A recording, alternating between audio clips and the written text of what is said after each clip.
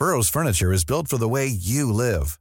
From ensuring easy assembly and disassembly to honoring highly requested new colors for their award-winning seating, they always have their customers in mind. Their modular seating is made out of durable materials to last and grow with you. And with Burrow, you always get fast, free shipping. Get up to 60% off during Burrow's Memorial Day sale at burrow.com/ACAST. That's burrow.com/ACAST. burrow.com/ACAST. Hey, it's Danny Pellegrino from Everything Iconic. Ready to upgrade your style game without blowing your budget? Check out Quince. They've got all the good stuff, shirts and polos, activewear, and fine leather goods, all at 50 to 80% less than other high-end brands. And the best part? They're all about safe, ethical, and responsible manufacturing. Get that luxury vibe without the luxury price tag. Hit up quince.com/upgrade for free shipping and 365-day returns on your next order. That's quince.com/upgrade.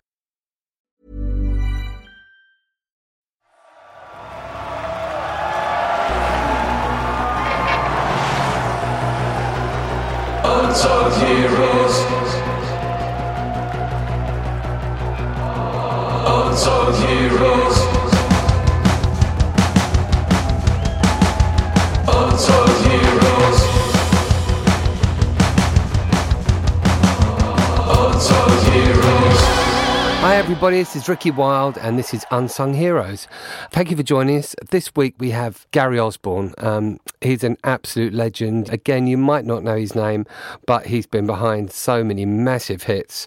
War of the Worlds, he wrote with Jeff Wayne, he did all the lyrics. Forever Autumn, probably one of my all-time favourite songs. He also wrote Part-Time Love with Elton John, Little Genie, Blue Eyes. I mean, what a beautiful song. He had a huge number one with Kiki D with the track called Amoureuse, which was absolutely beautiful. I mean, it's so diverse. He also wrote Check It Out for Little Chris. He's had tracks covered by Alice Cooper, Cliff Richard, Wilson Pickett, Jennifer Warnes, Righteous Brothers. I mean, the list goes on. He's done everything there is to do when it comes to the writing process and the lyrical process. He's a fascinating guy. We went up to his place up in St John's Wood. And there was me, Lee and Jake, and we just had a most lovely chat with him. So yeah, let's just get straight into this. Ladies and gentlemen, on Unsung Heroes, here is Mr. Gary Osborne. Gaz, first of all, thank you for coming on our podcast, Unsung Heroes. Well, thank you for being the one who did all the travelling. You tried to entice me down to the studio, I know, on several occasions, but I had to hang out for you coming to visit me. Well, it's very kind of you, and it's lovely to be here. I know some fascinating people, you obviously being one of them. So basically, we just wanted to have a chat with you about your life, about what your interests are, about what your musical interests, about you, your history. This is my specialist subject for Mastermind, myself. Yeah. You want me to talk about myself? It must be very difficult to get people in this business to talk about themselves, because we're all so modest. We're all so shy, aren't we? Well, especially you, Gaz. Okay, I'm especially shy. Yeah, so I've got a few questions that... Go for it. I'll ignore them. And if there's anything you're not sure about and you want to ask us, please fire away. Okay. We're here. We're all ears. So, Gaz, you were born in 1949? Oh, you had to mention that. Ish. Yes. Ish. Let's say ish. Definitely 1949. Yeah. And you're the son of a musical director called Tony Osborne? Yes, my fabulous father. He was an arranger, conductor, composer. He's got 2 Ivor Novellos and amazing, and a fantastic pianist and a brilliant bloke. Dad worked with all the big stars of the day in the late 50s and early 60s.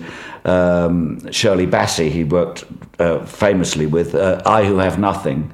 That was the first session I ever went to, and I was about 12 or 13. Go to work with Dad Day. Can you imagine? At Abbey Road, I had a 50 or 60 piece orchestra, including Timps. Shirley singing live with the orchestra. George Martin up in the box producing, and I'm just sitting there quiet as a mouse. Wow, why the hell would I want to do anything other than this with my life? So that's what I'd done. And how old were you then? Then I was about 13, but I'd already decided to be a songwriter. We had a flat down on the coast, And in the same block, there was also Norman Newell, who's also a famous songwriter, who wrote 16 songs for Shirley Bassey. He wrote More Than the Greatest Love the World Will Know. But he was also a top producer, and my dad worked with him all the time. And also in the same block was a guy called Cyril Ornadell. Cyril Ornadell wrote the musical Pickwick. He was the conductor of Sunday Night at the London Palladium. And he wrote If I Ruled the World, things like that. And we're having this party. I'm about 8. And Norman Newell said, I'm just going to go out now, Gary. I'm going to go and visit Uncle Cyril downstairs. I'll be back a little bit later. I said, OK. So I said, what are you going to do, Uncle Norman? He said, I'm going to go and write a song. So he got back about an hour later. And 3 months later, when the song called Portrait of My Love was in the top 3 by Matt Monro, there will never be a portrait of my love. I said, Dad said, that's the song Norman wrote that day. I said, is this making a lot of money? Is this making a fortune? It's number 3 in the charts. I said, but he was only gone an hour. And that was the very moment I decided to become a songwriter. Yeah. I thought, these are the guys. The people around my house, Lionel Bart was around the house a lot. There was lots of songwriters, lots of musicians, lots of great musical turns. Dad also conducted the last concert that Judy Garland ever did. Wow. Johnny Mathis, Eartha Kitt. He toured with Eartha for a couple of years. And these were the people around my house all the time. It was Frankie Vaughan or, Alma Cogan. Yeah. I grew up with all these people around, and I was always going to be in this business, or I was always going to try. Yeah. And so what was the first song that you wrote? When did you start writing? I went to school in Switzerland, and when I was 15, I came home for the long summer holiday, and there was a really great record that was in the charts, a French record, and I loved this record, so I bought it for my dad to play Mum and Dad when I got home. On the plane, I realised that they didn't speak French, so they weren't going to know what the song was about. So I started translating it. But of course, because I've grown up with a musical sensibility around songwriters, you can't translate. The rhymes don't work, the scans don't work, the stresses don't work. So I started rewriting the lyric, keeping the meaning, but making it work like a proper song, just so I could play it to Mum and Dad. When I played it to them, they said, bloody hell, that's good. They found out who the publisher was. It happened to be someone Dad knew. Down at Robbins Music, Stuart Reid, he was called. They took me down there and said, look, Gary's written a lyric to this, you publish it, can you use it? He said, Hal Shaper, who's a very famous songwriter at the time, his big song was Softly, I Will Leave You, Softly. Sinatra did it, Matt Monro again. He said, Hal Shaper's just done a lyric to it. But I really like Gary's lyric. He said, here's another French tune. Go and write that, and if I like that, I'll give you an advance. This is the first week of my holiday. In the second week, Hal Shaper phoned me up. He said, I've just seen the lyric you wrote to the song that I wrote one to. I said, yeah. He said, well, yours is better than mine. And I'm a publisher too, and I've got some foreign songs. Will you come in? So now I'm 15. It's now week 2 of my holiday. I'm writing songs for 2 publishers. 15. I thought, this is good. This is it. I always wanted to be a songwriter. I wrote a little song of my own. My dad's publisher sent it off. Got a cover in Germany by Nana Mouskouri, who was a very big act at the time. I'm talking about 1964. So I'm now like week 4, and I've got a record out in Germany. I've got 2 publishers commissioning me. Dad's writing the music for a movie called Every Day's a holiday camp film, where all the stars, John Layton, Mike Salm, Mitch Murray's wife, Grazina Frame, Freddie and the Dreamers were in it, the Mojos were in it. It was a British pop film. Yeah. And all the British character actors, Nicholas Parsons, Michael Ripper, all the guys were in it. And all finished with them all getting together and winning the talent competition. And loads of people were allowed to submit a song for this. And Kenny Lynch submitted one. He just had Sha-La-La-La-Lee with the Small Faces. Mort Schumann, the great Mort Schumann of so many wonderful Elvis songs, he'd written one. Dad and I wrote one. They chose our song. So now, week 6 of my 8-week holiday, I've got a song in a movie. Gosh. And I went to the session, and John Paul Jones on bass, Jimmy Page on second guitar, Big Jim Sullivan on first guitar. So I got half of Led Zeppelin on my first recording. And it's been downhill ever since. And of course, Jim Sullivan was he was great. Jimmy Page used to do rhythm, and Jim would always play lead on the sessions. Jim played for my dad's band for a while. Of course he did. So, yeah. Of course he did. He was a wildcat. Yeah. And Brian was Brian Bennett was a wildcat. Wow. Oh man, I mean, of course, that's why we love each other, because we're both second generation, and we have history, don't we? And we got the history. Yeah, it's crazy. So that was it. The end of the holiday came, the 10-week holiday. Yeah. And Dad says, "Well, I suppose it's time to go back to." I said, "Go back to Switzerland." I said, "I want to be a songwriter. Yeah. Here am I actually accidentally being a songwriter. I mean, by the way, it was another 10 years till I actually had a hit, but I can't go back now." And he said, "Well, you're not even allowed to leave school yet."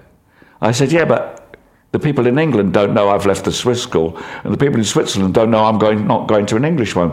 So I just left school and that was it? Started songwriting, yeah. Amazing. It took an awful long time before I made any money at it. Yeah. But, you've got to start somewhere, and that was it. So it's a beautiful accident, really. Amazing. Everything, if there's a theme in my life, it's luck. Yeah. Just luck. Because if I hadn't... It's the same with all of us, I think, Gaz, isn't it? We all have that lucky break. Obviously, mine was Mickey Most. Well, luck is when... that success is when opportunity meets preparation. Yeah.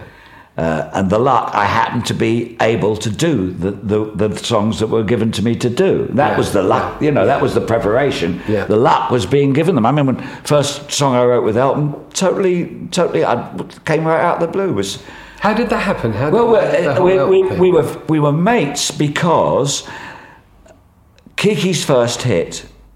Kiki was the first signing to Elton's label, Rocket Records. Yeah.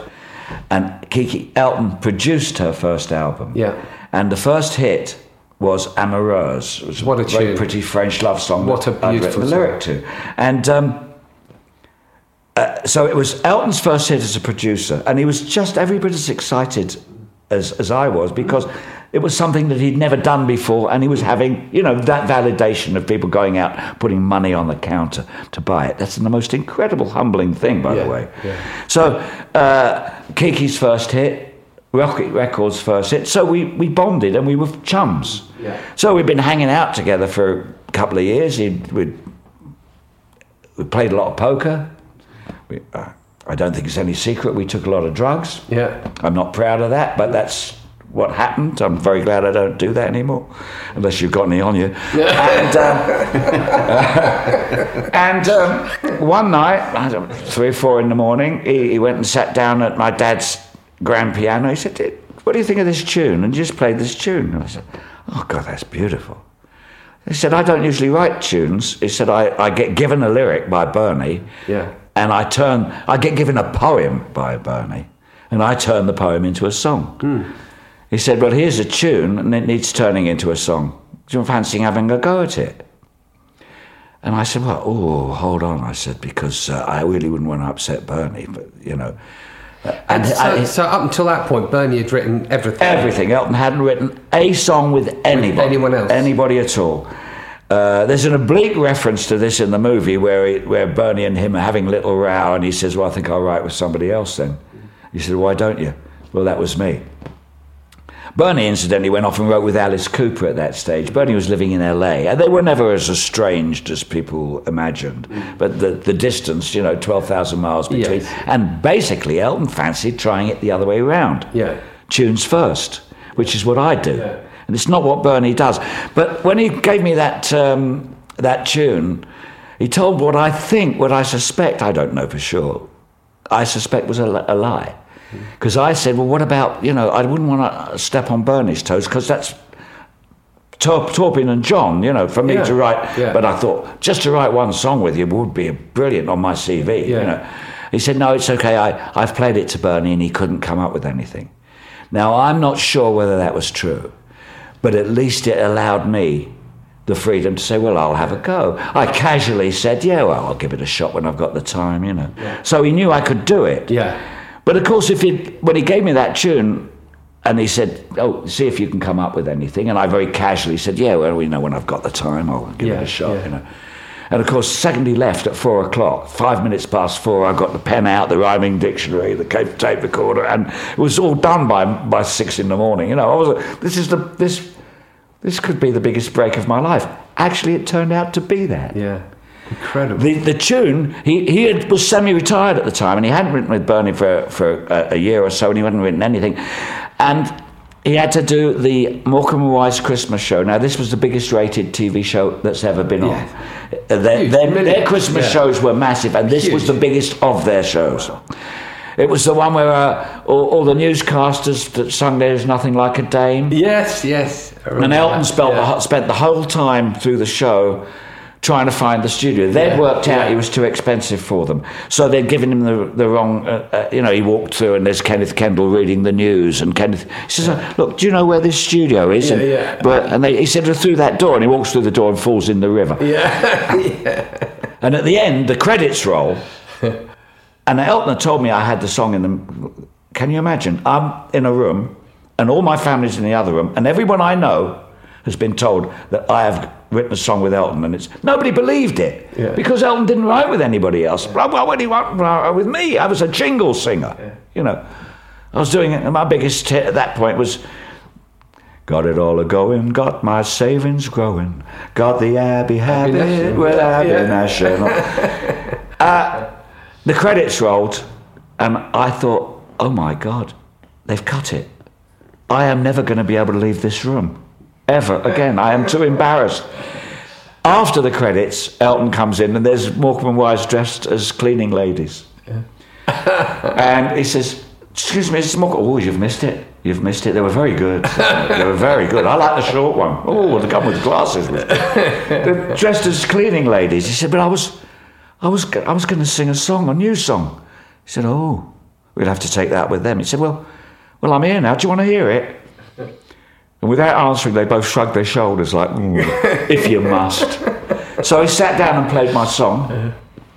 And at the end of it, as the music died away, he said, that was what I was going to play on the Morecambe and Wise show. And Eric Morecambe says, it's a good job you didn't. So we went in to demo it. And as we're demoing it, he writes another tune in the coffee break. So I took that away and came back with another lyric. So he demoed that, he wrote another tune. And suddenly, 5 years had gone by, and we've written 35 songs, spread over 5 albums, including some hits, Part-Time Love. Little Genie was a million seller in the States, well, not so big here, but it's a month in the top 3 in the States. Blue Eyes, of course, thank God, the one that bought the house. Yeah. And... some B-sides and some songs for movies, and it was just the greatest roller coaster. And then one day, the record company said, look, sales aren't what they were. Well, by this time he'd made 25, 30 albums, and you're fighting your own back catalogue at this point. You know, are people going to buy the 35th Elton John album, 25th Elton John album, or are they going to get the second Pretenders album? You know, you've already got 3 yards of Elton John albums in your collection, literally. Well, not yards, but 3 feet of them. Yeah. Incredible. So, and the record company said, look, why don't you just bring the old band back together and just do it with Bernie, and it's the old line. They didn't sell anymore. 3 of the albums, Bernie and I had half songs each. Yeah. And I'm sure it was just a coincidence, but I had all the singles. Yeah. So, no coincidence. Yeah, no coincidence. No, listen, I had the greatest respect and affection. Do you know Bernie? I know Bernie. Yeah. I think he went off me. We were friends. Okay. But not great close buddies, but we were mates, you know. But I think he kind of went off me when I was writing with him. I don't think he was mad about it. His manager once said, Bernie quite likes you, but we do kind of wish you didn't exist. Yeah. Which is a nice thing to say. I didn't know, but I understood. You know, I always felt like the cuckoo in the nest. Yeah, but you got to remember, we were writing the other way around, and that was why it was an addition rather than a replacement. And then basically, he just went back to writing it the other way. Yeah. And that was me out of a job. Yeah. And people say, oh my God, aren't you so upset, not to be writing with Elton anymore? Well, of course, part of me is, because it was the most wonderful experience. Yeah. But then I look at the house I live in, and I say, how can I be upset? One song bought this bloody house. Incredible. What an ungrateful bastard I would be if I was going to be upset. I was lucky. I thought it was going to be one song. Yeah. So it turned out to be 30 or 40. Amazing. I'm luckiest man on earth. When you wrote with Elton, did he give you a steer as to what the lyrics should be about, or was it a blank page? I've written with lots and lots of people. Some of my nicest songs were written with Richard Kerr. You must do him. He's beautiful songs like Mandy he wrote, and Looks Like We Made It. And I know I'll never love this way. I've written with all sorts of people, but never anyone like Elton. And what he would do with me was when he was putting it down on cassette for me, he would sing a dummy lyric. He would sing the first thing that came into his head. And I would either take a steer from that or completely ignore it. And very often I would take my steer from what he'd go, Blue Eyes. That was his title, Blue Eyes. I said, can I change the title? Can I change? He said, you can change anything. But that was the one time he wouldn't let me change the title, because he was going out with a boy with blue eyes. Very nice lad, no longer with us, fan. Very nice. And it was his song for him. And so he would sing some words, and I would take one line, because what I was trying to do was he had been singing Bernie's life, he had been singing Bernie's feelings, he'd been singing Bernie's thoughts, and I wanted to put a little bit more of himself into the songs. So he said, this is a song, and he said, Dear God, blah, blah, blah, da, da, da, da, da, dear God, da, da, da. I could see where the title's coming. It makes it a lot easier if you get given a title and you like it. But before I could write that, I didn't want to write about what I felt about God. So I had a long discussion. How did you feel about God? What are your feelings? And I tried to then put that into the song. And I did that over and over again, because it was a project for me, And the day he wrote, but it's, the Yellow Brick Road album, which is about 25 songs, and probably his best ever album, and including Goodbye Yellow Brick Road, Goodbye Norma Jean. So it's just hit after hit. Saturday Night's Alright for a Fight. Someone Saved My Life Tonight. This is an incredible. Every tune he wrote in one weekend. Bernie gives him a stack of lyrics. He puts it up on the piano, and he tinkers around, and if in 5 to 10 minutes he's got a song, then that's the song. And if he hasn't, it goes in the bin. Wow. And he just did, I guess maybe about a dozen the first day, a dozen the second day. You wouldn't think that's... No. I mean... I've never even thought about writing from a lyric. That for me, is a really strange, archaic way of writing. But then, with the tunes first, I went down, he said, we've got to write some songs, why don't you come down to the house at 1 o'clock? So I arrived there at 1, and I was about an hour late, because of the traffic. I got there at 2. He said, a bit late, are you? I said, I'm sorry about that. He said, I started at 1. I said, how's it going? He said, I've got 5 tunes for you. 5 bloody tunes in an hour. He played me them all, each one. I recorded them, and then I went home and spent 3 months doing lyrics to what had taken him 1 hour to do. Amazing. And of those 5 songs, there was 3 album tracks, 1 B-side. No, 3 album tracks, 1 B-side, 1 song which went out in the movie, and Blue Eyes. And that was the one I didn't like. It's amazing how a song grows on you once it's bought a house. I thought, stopping, see, what he used to do, he used to give me a tune. It's a stunning tune, though, Gaz. Oh, it's beautiful, but I thought it's stopping. He'd give me a tune. I remember you telling me about him recording the vocal on it. He did 5 goes at it. 5 goes, Yeah. But because he'd given me 5 songs, I did them in the order of which I liked them, and also because sometimes he'd give me a tune and I'd come back with a lyric that I'd sweated over, and he'd say, no, I've gone off it. And he wouldn't even look. He would not even look at the lyrics. I've gone off that tune. Well, I'm not going to say, well, I did say, you bastard, but I'm not going to get too angry, because, it's Elton John, it's his prerogative, So my trick was now to work out which song he wouldn't want. And I thought, that's the one he's not going to want, that one, really. It's all soppy, and he's loved up with this boy, and as soon as he's finished with the boy, he'll finish with the song. And so I kept putting it off. And I did the other 4, and it's so long ago, it was before email, we were communicating by telex. Remember telex? And he kept saying, have you done Blue Eyes yet? And I said, no, but I'm working on Ball and Chain. It's all right, have you done Blue Eyes yet? And eventually, a cassette arrived in the post. He did the backing track without a lyric to let me know that he meant business. Yeah. And I got this backing track. It's only quite a short song, and I thought, Christ, if he could send that to me, he could send it to Bernie. I better be quick. Yeah. So I went out in Regent's Park, and 2 hours later I came back and telexed him the lyric, which is not as clever as it sounds because there's only 2 verses in it, but then he did 5 shots at the vocal. He did one that sounded a bit like Elvis, and one that sounded a bit like Dean Martin, one that was a bit like Fats Domino, with the triplets, and one that sounded like, and the one he ended up with, it was one he did one that sounded just like Elton John, but the one he's got sounds a bit like all of them. It's a little bit Elvis-y, a little bit Dean Martin-y always. Crooning. I'm so glad. I'm so glad that he did do it. And when they said it's going to be the first single, I said, "You're mad! Don't put that out as a single. That's so corny. It's so corny." So good job I was wrong about that. Wasn't it? And what a beautiful string arrangement. Lovely. Was it James Newton Howard? I think it was James Newton Howard. Wow. Stunning. But the whole production, who went on to become like an Oscar-winning. He does TV and movie scorer. Yeah. He came up with the theme from ER, and then it was.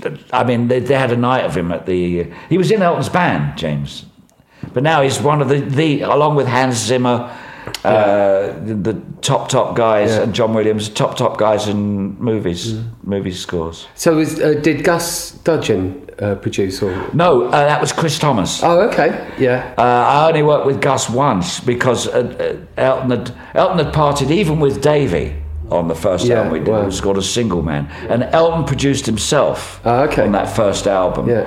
But Chris was an amazing producer. He produced himself on a couple of albums that I was associated with. He and Clive Franks, his engineer, who was a wonderful guy in the studio, who also played bass on a lot of the tracks from the desk. Mm-hmm. But the two of them, they were very good. But producing Elton's time, he's talent rich and time poor. Yeah. That's why he doesn't write his own lyrics. He's talented enough to write them, but they take a lot longer. Yeah. You've got to polish them. You've got to move them about. You've got to, a tune, when you sing it, it can take as long to write as it takes to sing. Yes. Which indeed is how he works. He sings a tune, comes out of his head, and he plays it again. If he can remember it, then it must have been good. Third time, that's it. That's the song. Put the paper away. That's it. Amazing. But so Elton produced his own. But in fact, he insisted that I get a production point on the albums that he was producing himself, because I took care of a lot of the backing vocals, because I'd been a backing vocalist. And he didn't have Davey D and Nigel anymore. Yeah. And also, when he wasn't there, I would sit in the seat and pretend I knew what I was doing. And so I produced the horns on Little Genie and things like the backing vocals. But then Chris Thomas came in, who's a fantastic, what a track record. Chris Incredible. Thomas, who starts out as George Martin's assistant, ends up producing half the White Album. As a kid who's never done anything before, in that, what a learning curve. Goes on to produce the Pretenders, Brass in the Pocket, Roxy Music, all the Sex Pistols hits, the Pulp hits, Common People, Anarchy in the UK. What a breadth. And Blue, you would think that the guy who produced I Am an Antichrist also produced Blue Eyes, which is, this is just... an incredible talent. I remember Chris from years ago, and when I was producing in Kimmy at RAC, I'd go up to... at that time I was going out with a lady that was working at Air Studio, so I'd be out there quite a lot. And Chris was always there, and he's working with the Pretenders at that time. Yeah, and with Bill Price on engineering, another great engineer. Yeah. And Renata was there at the time. Renata doing a tape op. Yeah. In the movie, she's been promoted to engineer, but she was a tape op. Yeah. Nothing wrong with being a tape op. No, but I got to know like all the guys at Air and George Martin and everyone. It's a wonderful time. But Chris was always one of my heroes, and whenever I spoke to him, I always felt a little bit nervous. Yeah. And yet he was probably more nervous than you. He's not a bombastic guy in any way. I loved him. I think he was doing the Human League stuff. Fascination, I think it was. Keep Feeling Fascination. Could be, although their original stuff, certainly the big early stuff, was Martin Russian. Who I used to work with at Advision. Well, I think when I was a turn. It was post Martin Russian, but and then they were trying different things. Just the greatest, a lovely bloke. And when we were working at Air in Montserrat, of course, the desk is looking towards the studio, but there's a mirror out onto the pool, and beyond it, the mountains. I remember it. I went on holiday. And of course, those mountains ended up erupting. Yes. And buried the whole They blew up, place. buried the whole island, let alone the studio. Yeah. Tragic. Yeah. But he was always looking out the window. It was like he wasn't interested in the session. He was just looking out the window. I said to him one day, do you mind me asking, Chris, what is it out there that's so fascinating that you spend all your time looking out that window? He said, well, actually, I'm deaf in one ear. All I'm doing is keeping the one that works towards the speakers. I never knew that. Isn't that incredible? Amazing. Totally deaf in his left ear. Amazing. So he wasn't looking out the window, he was just turning his right ear towards the speakers. Oh. The last time I saw Chris was at the Gold Badge Awards when Kimmy was there. Yeah. And that was the last time I saw him, and he came up to me and goes, do you remember me? I said, yeah, I do. You know what, though? And it was so as great a guy as he is, right, this is about me. So screw him. Screw you, Chris, if you're listening to this. I've talked about you long enough. I bet he's not talking about me. Can I ask you something, Gary? Well, yeah, please. You mentioned earlier about your dad winning a couple of Ivor Novellos. Yeah. I believe you got one, but slightly belatedly. You've been on Google. There's a little story. I read an interview. It's a fantastic story. It's a fantastic story. My dad won 2 Ivors. He was nominated 4 times and won twice. And the statuette is so beautiful. And do you remember when? You've got loads, haven't you? Sorry, Ricky. Gary, do you remember when he won those awards? It's 59 and 61. One of them was a song called "Windows of Paris," and it was the theme song of the Drive Time show on the Light program. He was in the light orchestral department of the Ivors. Light orchestral was a very big thing in the early late 50s, early 60s. Anyway, cut to several years later, when the War of the Worlds had its big success in 78, and the people at BASCA clearly didn't bother to listen to it. They just knew it was selling bucket loads of records. They thought they'd be able to give it a prize. So they gave Jeff Wayne an Ivor for that. But of course it's for the writers, and there are half a dozen guest artists, and they're all singing My Bloody Words. But I wasn't offered an Ivor. I wasn't even invited. I actually wrote to them and said, you wouldn't give Sullivan without Gilbert, you wouldn't give Bacharach without David, this is not fair. And they said, you're right, it's not fair. Sorry about that, but we don't correct these things if they go wrong. It's just going to suck it up. So I sucked it up. But a couple of years later, I joined the Ivors Committee. Yeah. You were chairman of the... And went on after about 10 years to become the chairman of the committee for a dozen years. Yeah. So when my dad left to emigrate to Australia, he gave both the Ivors to my sister. Hey, I'm Ryan Reynolds. Recently, I asked Mint Mobile's legal team if big wireless companies are allowed to raise prices due to inflation. They said yes. And then when I asked if raising prices technically violates those onerous 2-year contracts, they said, "What the f*** are you talking about, you insane Hollywood ass f- So to recap, we're cutting the price of Mint Unlimited from $30 a month to just $15 a month. Give it a try at mintmobile.com/switch. $45 up front for 3 months plus taxes and fees. Promo rate for new customers for limited time. Unlimited more than 40 gigabytes per month. Slows full terms at mintmobile.com. When you're ready to pop the question, the last thing you want to do is second-guess the ring. At BlueNile.com, you can design a one-of-a-kind ring with the ease and convenience of shopping online. Choose your diamond and setting. When you find the one, you'll get it delivered right to your door. Go to BlueNile.com and use promo code LISTEN to get $50 off your purchase of $500 or more. That's code LISTEN at BlueNile.com for $50 off your purchase. BlueNile.com, code LISTEN. I'm Sandra, and I'm just the professional your small business was looking for. But you didn't hire me because you didn't use LinkedIn Jobs. LinkedIn has professionals you can't find anywhere else, including those who aren't actively looking for a new job, but might be open to the perfect role, like me. In a given month, over 70% of LinkedIn users don't visit other leading job sites. So if you're not looking on LinkedIn, you'll miss out on great candidates like Sandra. Start hiring professionals like a professional. Post your free job on linkedin.com/people today. And I always kind of thought, well, he got 2, you could have given us 1 each. But he said, no, he says, you're a songwriter, you can get your own. Like as if you can. I mean, it's very rare to get an Ivor. It's almost unheard. You know, it's massively difficult. Yeah. Some great writers have never had an Ivor, you know. And I said, oh, I couldn't argue with him. You know, it was his to give to my sister, and it was kind of nice that he did. Yeah.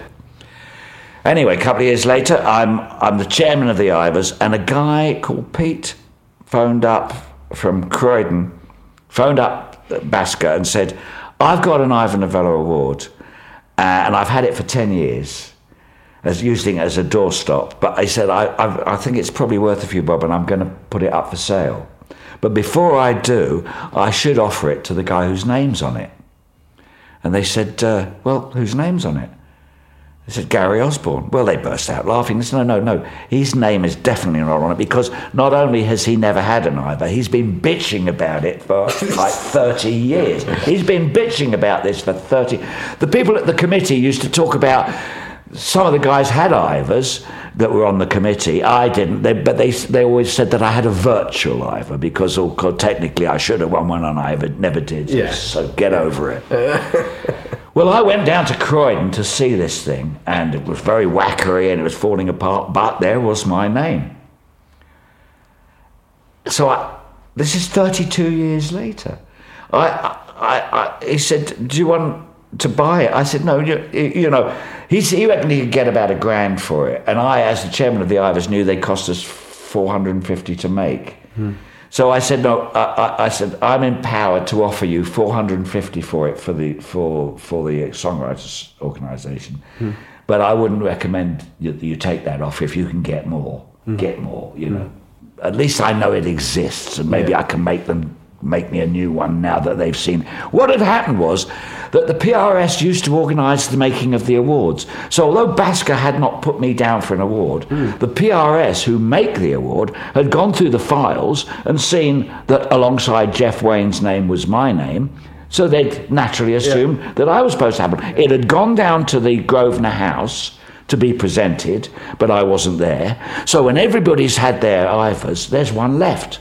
And I think one of the cleaners took it, or one of the waiters, because nobody knows where it was for 20 years. This guy had it for 12, but nobody knows where it was for the... And you didn't even know it existed? I didn't know it existed. I would have insisted they make me a replica. Then he phoned me up, and he said, Harry, I've been thinking about this. I think I could get more than 400, but there's only one person that should have this, and that's you. Can you get me the 400? I said, no, I can get you the 450, which is what they cost us to make. Yeah. So I went and picked it up and brought it in to the office, and they all saw it, and they parted with a cheque for the guy, so he was quite happy, and there was the Ivor. And then they said, now, are you going to get this presented at the Ivors? I said, oh, yeah, that's great. I'm the chairman of the Ivors. I sit down at the meeting and I say, right, first thing we're going to do is give me an award. No, that's not going to happen. We don't do that. Yeah. But what was very nice was my friend Lewis Carney, who runs Radio 2, they had a Friday night is music night, which is just a brilliant show on Friday nights with the whole BBC concert orchestra. They had an Ivor Novello special. Mike Batt performed and also conducted the orchestra, and it was a wonderful, wonderful event. And in the middle of it, they presented it to me live on the air. Paul Gambaccini, who was hosting the show and is the host of the Ivors. Yeah. And Paul presented it to me in front of this 60-piece orchestra, in front of this lovely... and wonderful. Gave me this award 32 years later. Oh. And the guy, I think, that sold it to you, he got it on a car boot sale, didn't he? He'd got it for 50 quid in a car boot sale. But nobody knew where it was until that car boot sale. It was about a 20-year gap that nobody knew it was. Incredible. And the only sad part about it is that makes me and my dad the only father and son. In the 65 years of the Ivors, we're the only father and son, or the only first and second generation to have won an Ivor. Yeah. And he died without knowing that I had got it. And that when he said to me, oh, you can get your own, I actually already had. Yeah. Yeah, because that was 1980, and I should have given it in 1976. But it sounded like he had belief that you would get one anyway. Isn't that lovely? Yeah. I don't know if he believed in me that much. I'd kind of proved myself that I could make a living at it by the time he snuffed it. Bless him. I didn't have a tenth of his talent. I don't have, but that's fantastic. That's, he was a. Beautiful, man. He was one of those proper musicians like Les Reed, who our dear friend who just died.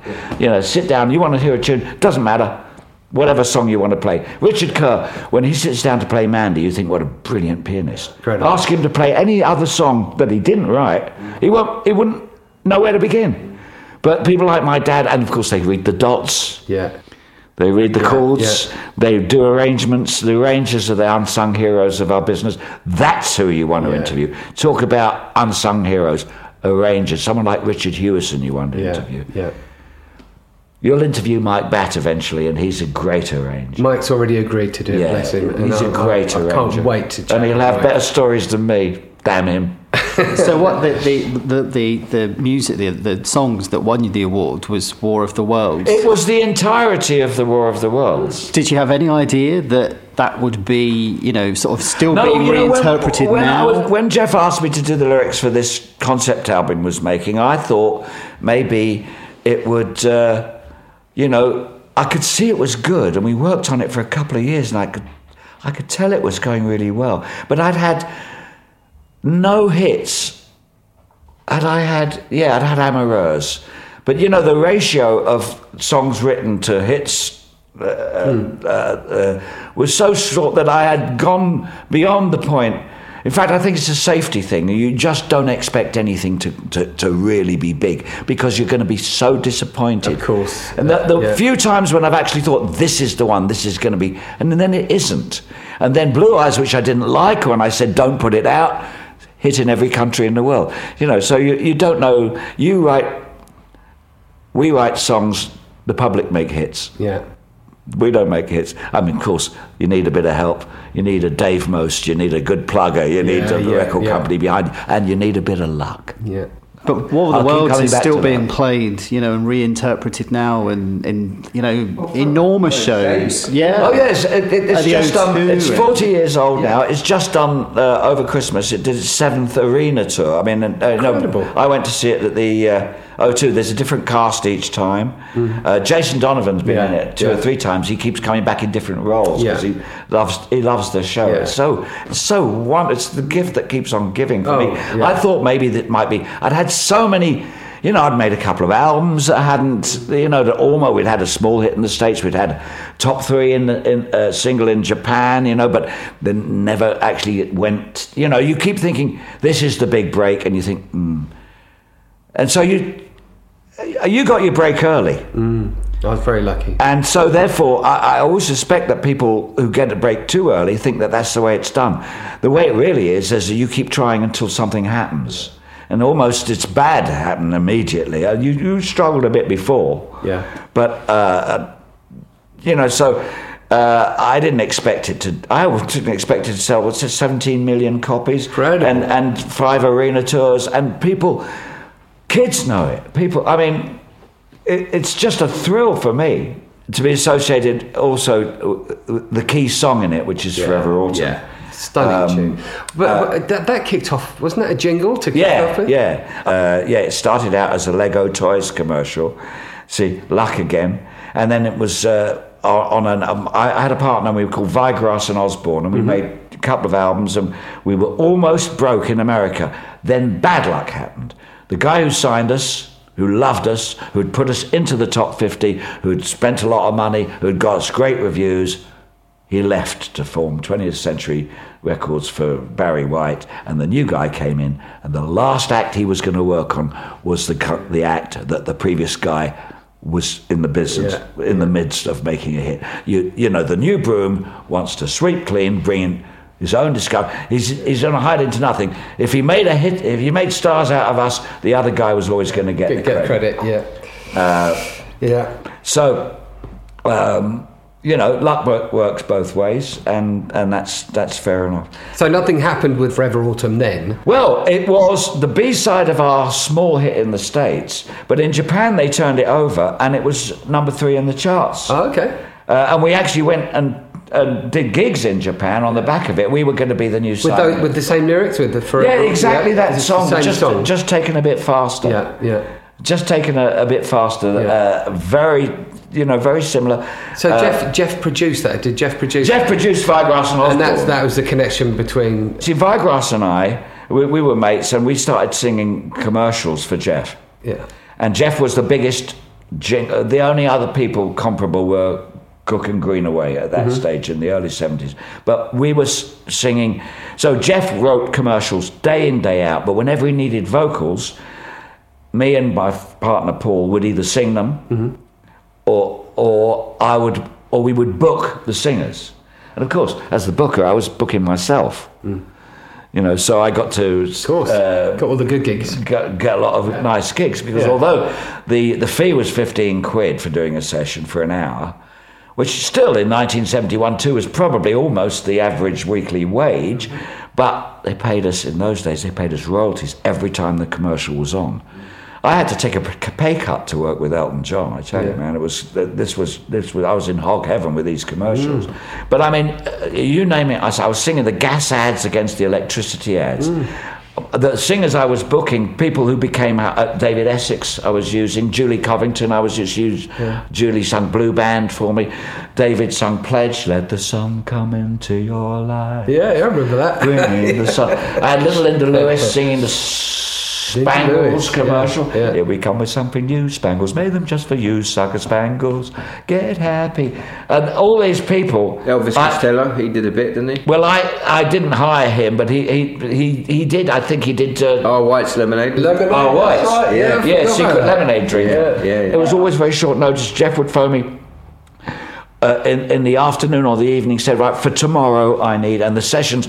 Because they're all done at short notice, they're all done in the morning, in the downtime, because all the sessions go, as you know, from 10 till 1, and from 2 till 5, and then from 7 till... So they're 3-hour clumps. So if you have to get into a studio at very short notice, you can always get in between 7 and 10 in the morning, because no sensible musician wants to work before 10.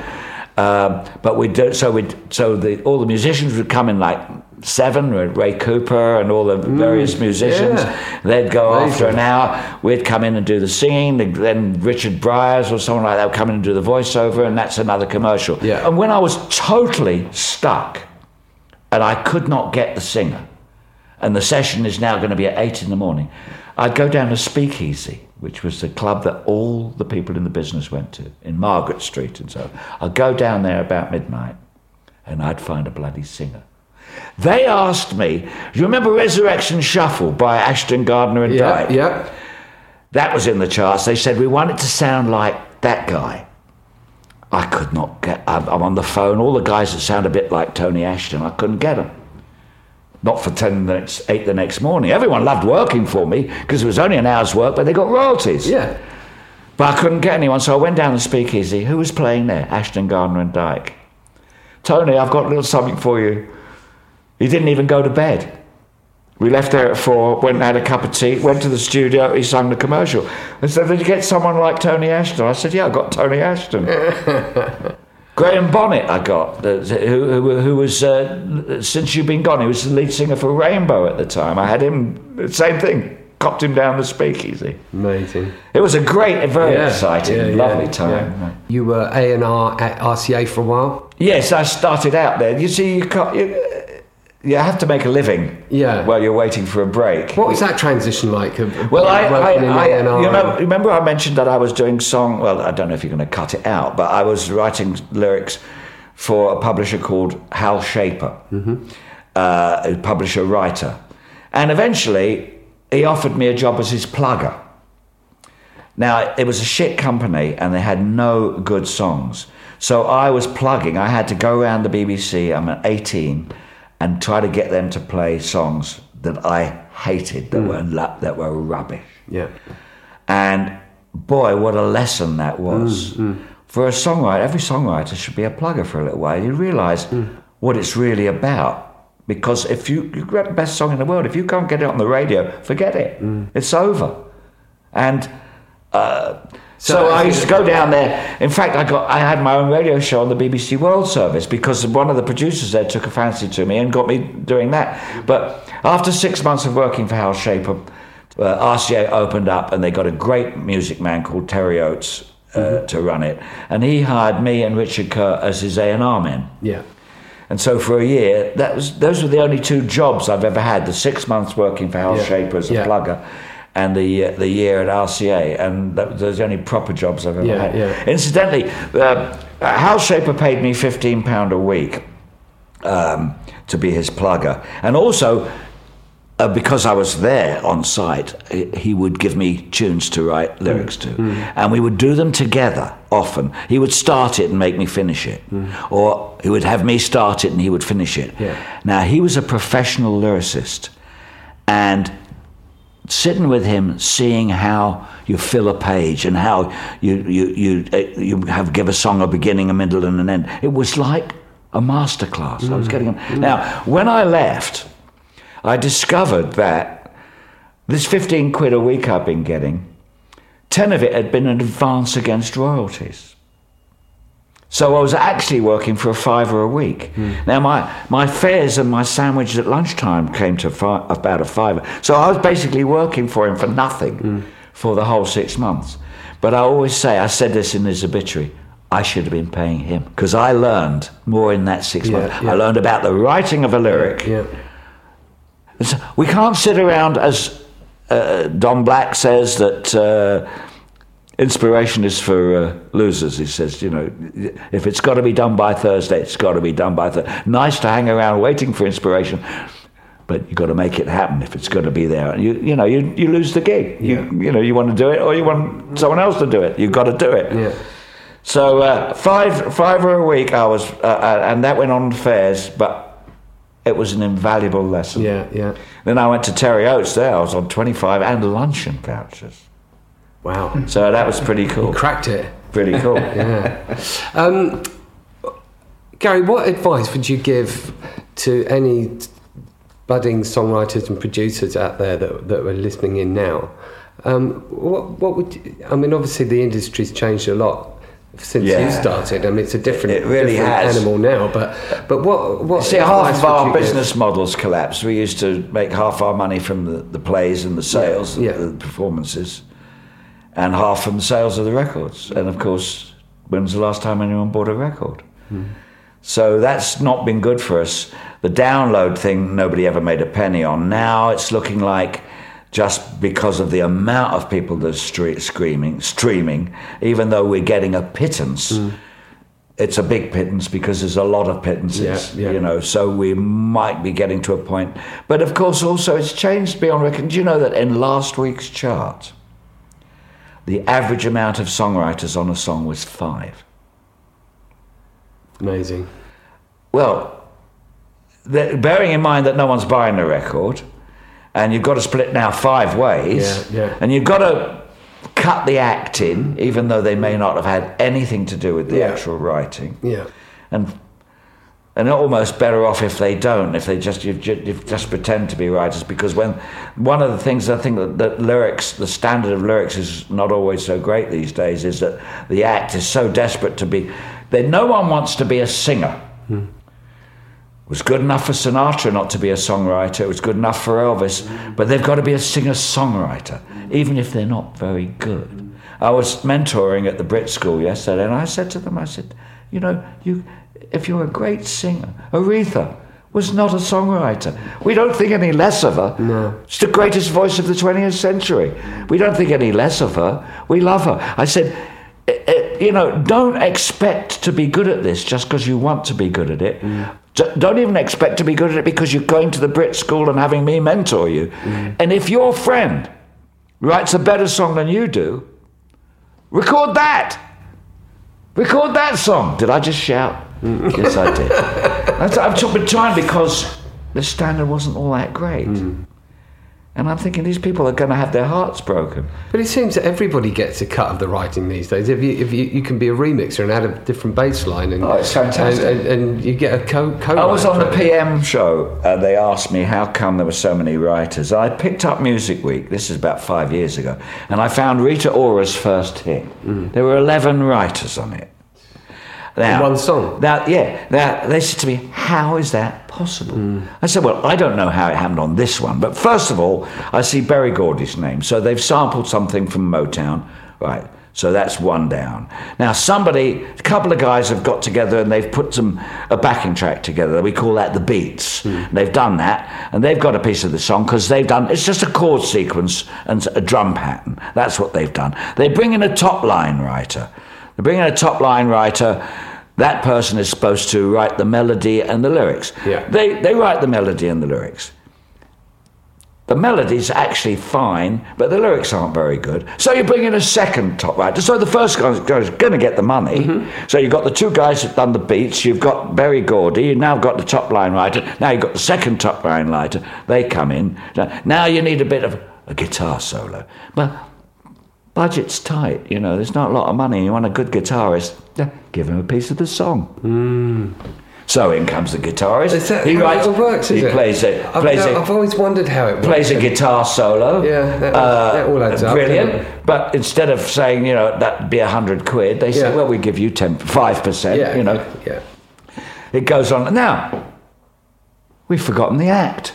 I don't know if Rita Ora had anything to do with the writing of this song, but you want to get onto a Rita Ora album, you better put her in on the titles. She may have done and she may not have done. To hear these people talking about, this song I wrote, this song I wrote, this song I wrote, and then you see and there were 7 other people writing. You wonder who did what. I don't want to disrespect her. She sung it perfectly well. I can't remember how it went. But you can see how this mushrooms to a point. Oh, sorry, did I forget the producer? Well, there's 3 producers, They get a production royalty, but they think they've contributed sufficiently to the structure of it. So that's another 3, and suddenly you've got 11 writers. Here's the interesting thing. Rita Ora didn't release a second album for almost 5 years. She's only just put it out last year, the second album. Hasn't done all that well, funnily enough. But her worth was estimated, before the second album came out, she was supposed to be worth 10 million quid.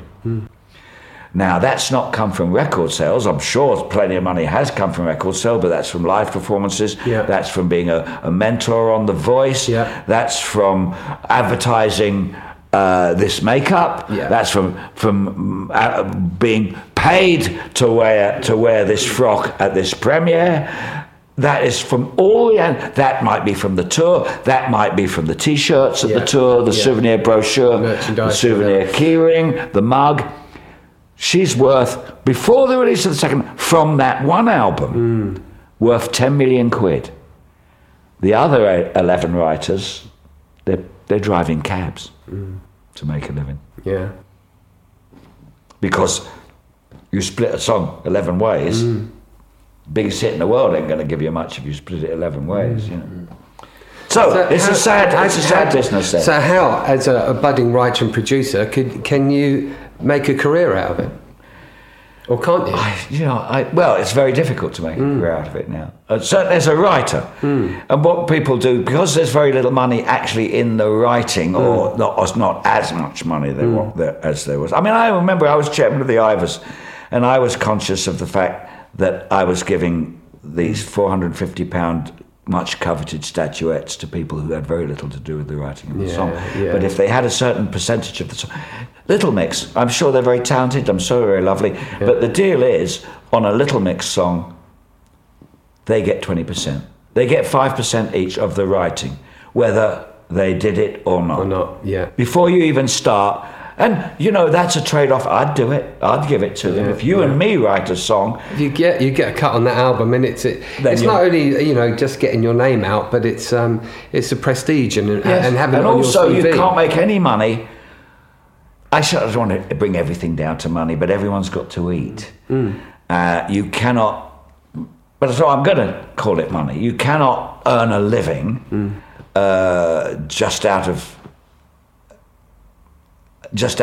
writing songs that you like and your mum likes. You have to connect with the public somehow. And also, luck being so important, if you don't have something out there, if you don't get onto that album track, there's no possibility of somebody listening to it and saying, oh, I think I'll do that song, or I think I'll phone that guy up. So the more out there you are, the more chance you've got of being opening doors.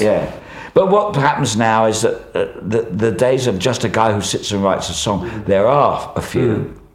There aren't many, and they're the guys who are really making the money, because every time an act comes along, they get put with Egg White, or, Beyonce's got an album, she sits down with some of these professional guys, and she's got some idea, one line, a title, she's suddenly the writer of the whole song. Gary, can I just ask you, what music are you listening to now? What songwriters are you into? What new stuff out there do you appreciate and love at the moment? It's tricky. I recently turned 70, and I love music. I live for it, and I listen. I force myself. Remember, I was 12 years chairman of the Ivors, and therefore, even though that was between my late 50s up until my late 60s, and I would not normally be listening to what's happening now, we tend to focus in on the music we like and the kind of music we like, and a lot of heritage acts are still going, and I'm still more likely to go home and put on an album by the band than I am by anybody that's in the charts right now. But because I was actually chairing Best Song Musically and Lyrically and chairing the Ivors, I had to listen to everything. And so for a guy who in his late 60s, I had my finger on all of them. But since I've stopped with that gig, it's been blissful not to have to. I'm sorry. So I'm not listening to as many. I'm more Radio 2 than Radio 1, I've got to say. The song I loved the most in recent times, I think, I made sure it got an Ivor before I left, was I Wasn't Expecting That by Jamie Lawson. Beautiful story about meeting the girl and having the kids and then cancer, all telling, and the beautiful tragic record, beautifully put. But I like all the kinds of music. Remember, also my wife is a singer, so she's very big soul and an amazing blues. singer as well. She's fantastic, got a very, very black voice. And so we've been married now 18 years and together 25. But I literally fell in love with her voice before I met her. Right. And then I had a song. Jake came with me to the last Sods do. And, so you heard Lawrence? Beautiful. So she's, you wouldn't... She can sing any kind of... She's a proper session singer, so, you want to vib, you want to sound white, you want to sound folky, but she likes to sing. But I am more likely to go back, and I'm steeped in the history, of course, because of my dad. So I'm as likely to spend the evening listening to Louis Armstrong as I am to Muse or whatever that might be more cool and more hip now. Have you had enough of me yet? Do you know what? I think we've covered pretty much everything. I can, as you can tell, this is my favourite subject, and I could talk about me. It's a wonderful subject. Hours and hours. And Gary, thank you so much for joining us, mate. It's been fascinating and lovely to hear your stories, and lovely to hear you open your heart to us. And it's beautiful. And I hope you come back, and I'll tell you the truth. Instead of all the lies I told. We might just do that, mate. So, but thank you. Thanks, Ricky. Good luck. Lots of love. Love ya. Love you too. Oh, my God. Can you believe that? Gary Osborne. This guy, he personifies the unsung hero. He's been behind so many hits, worked with so many people. He's just worked with everyone and still getting involved in music. You look at the guy and the music just oozes out of his skin. He's just lives and breathes it, and it's beautiful to see someone so passionate. Yeah, I love it, and I love him. And thank you so much, guys, for being involved in this little project of ours, and it's an honour to have you on our show. Thank you for joining us, and I look forward to speaking to you all next week, where we will be speaking to some more amazing writers and people behind the scenes. Lots of love to you all. Have a great week. You have been listening to Unsung Heroes with me, Ricky Wilde, Jake Wood and Lee Bennett. Produced and created by myself and Jake Wood for Wildwood Productions. With music and editing, again by myself, Ricky Wilde. Artwork by Scarlett Wild and hosted by Acast. Just to remind you that there is a link in the notes directing you to a Spotify playlist featuring all the songs we have discussed in this episode. Many thanks for listening. Unsung Heroes.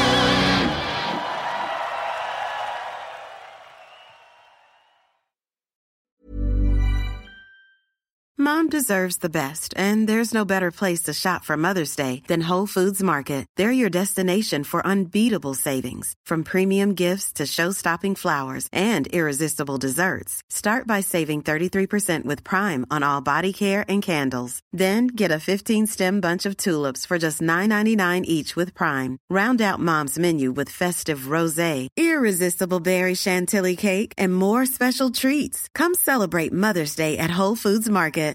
Hi, I'm Daniel, founder of Pretty Litter. Cats and cat owners deserve better than any old-fashioned litter. That's why I teamed up with scientists and veterinarians to create Pretty Litter. Its innovative crystal formula has superior odor control and weighs up to 80% less than clay litter. Pretty Litter even monitors health by changing colors to help detect early signs of potential illness. It's the world's smartest kitty litter. Go to prettylitter.com and use code ACAST for 20% off your first order and a free cat toy. Terms and conditions apply. See site for details. Even when we're on a budget, we still deserve nice things. Quince is a place to scoop up stunning high-end goods for 50 to 80% less than similar brands. They have buttery soft cashmere sweaters starting at $50, luxurious Italian leather bags, and so much more. Plus, Quince only works with factories that use safe, ethical, and responsible manufacturing. Get the high-end goods you'll love without the high price tag with Quince. Go to quince.com/style for free shipping and 365-day returns.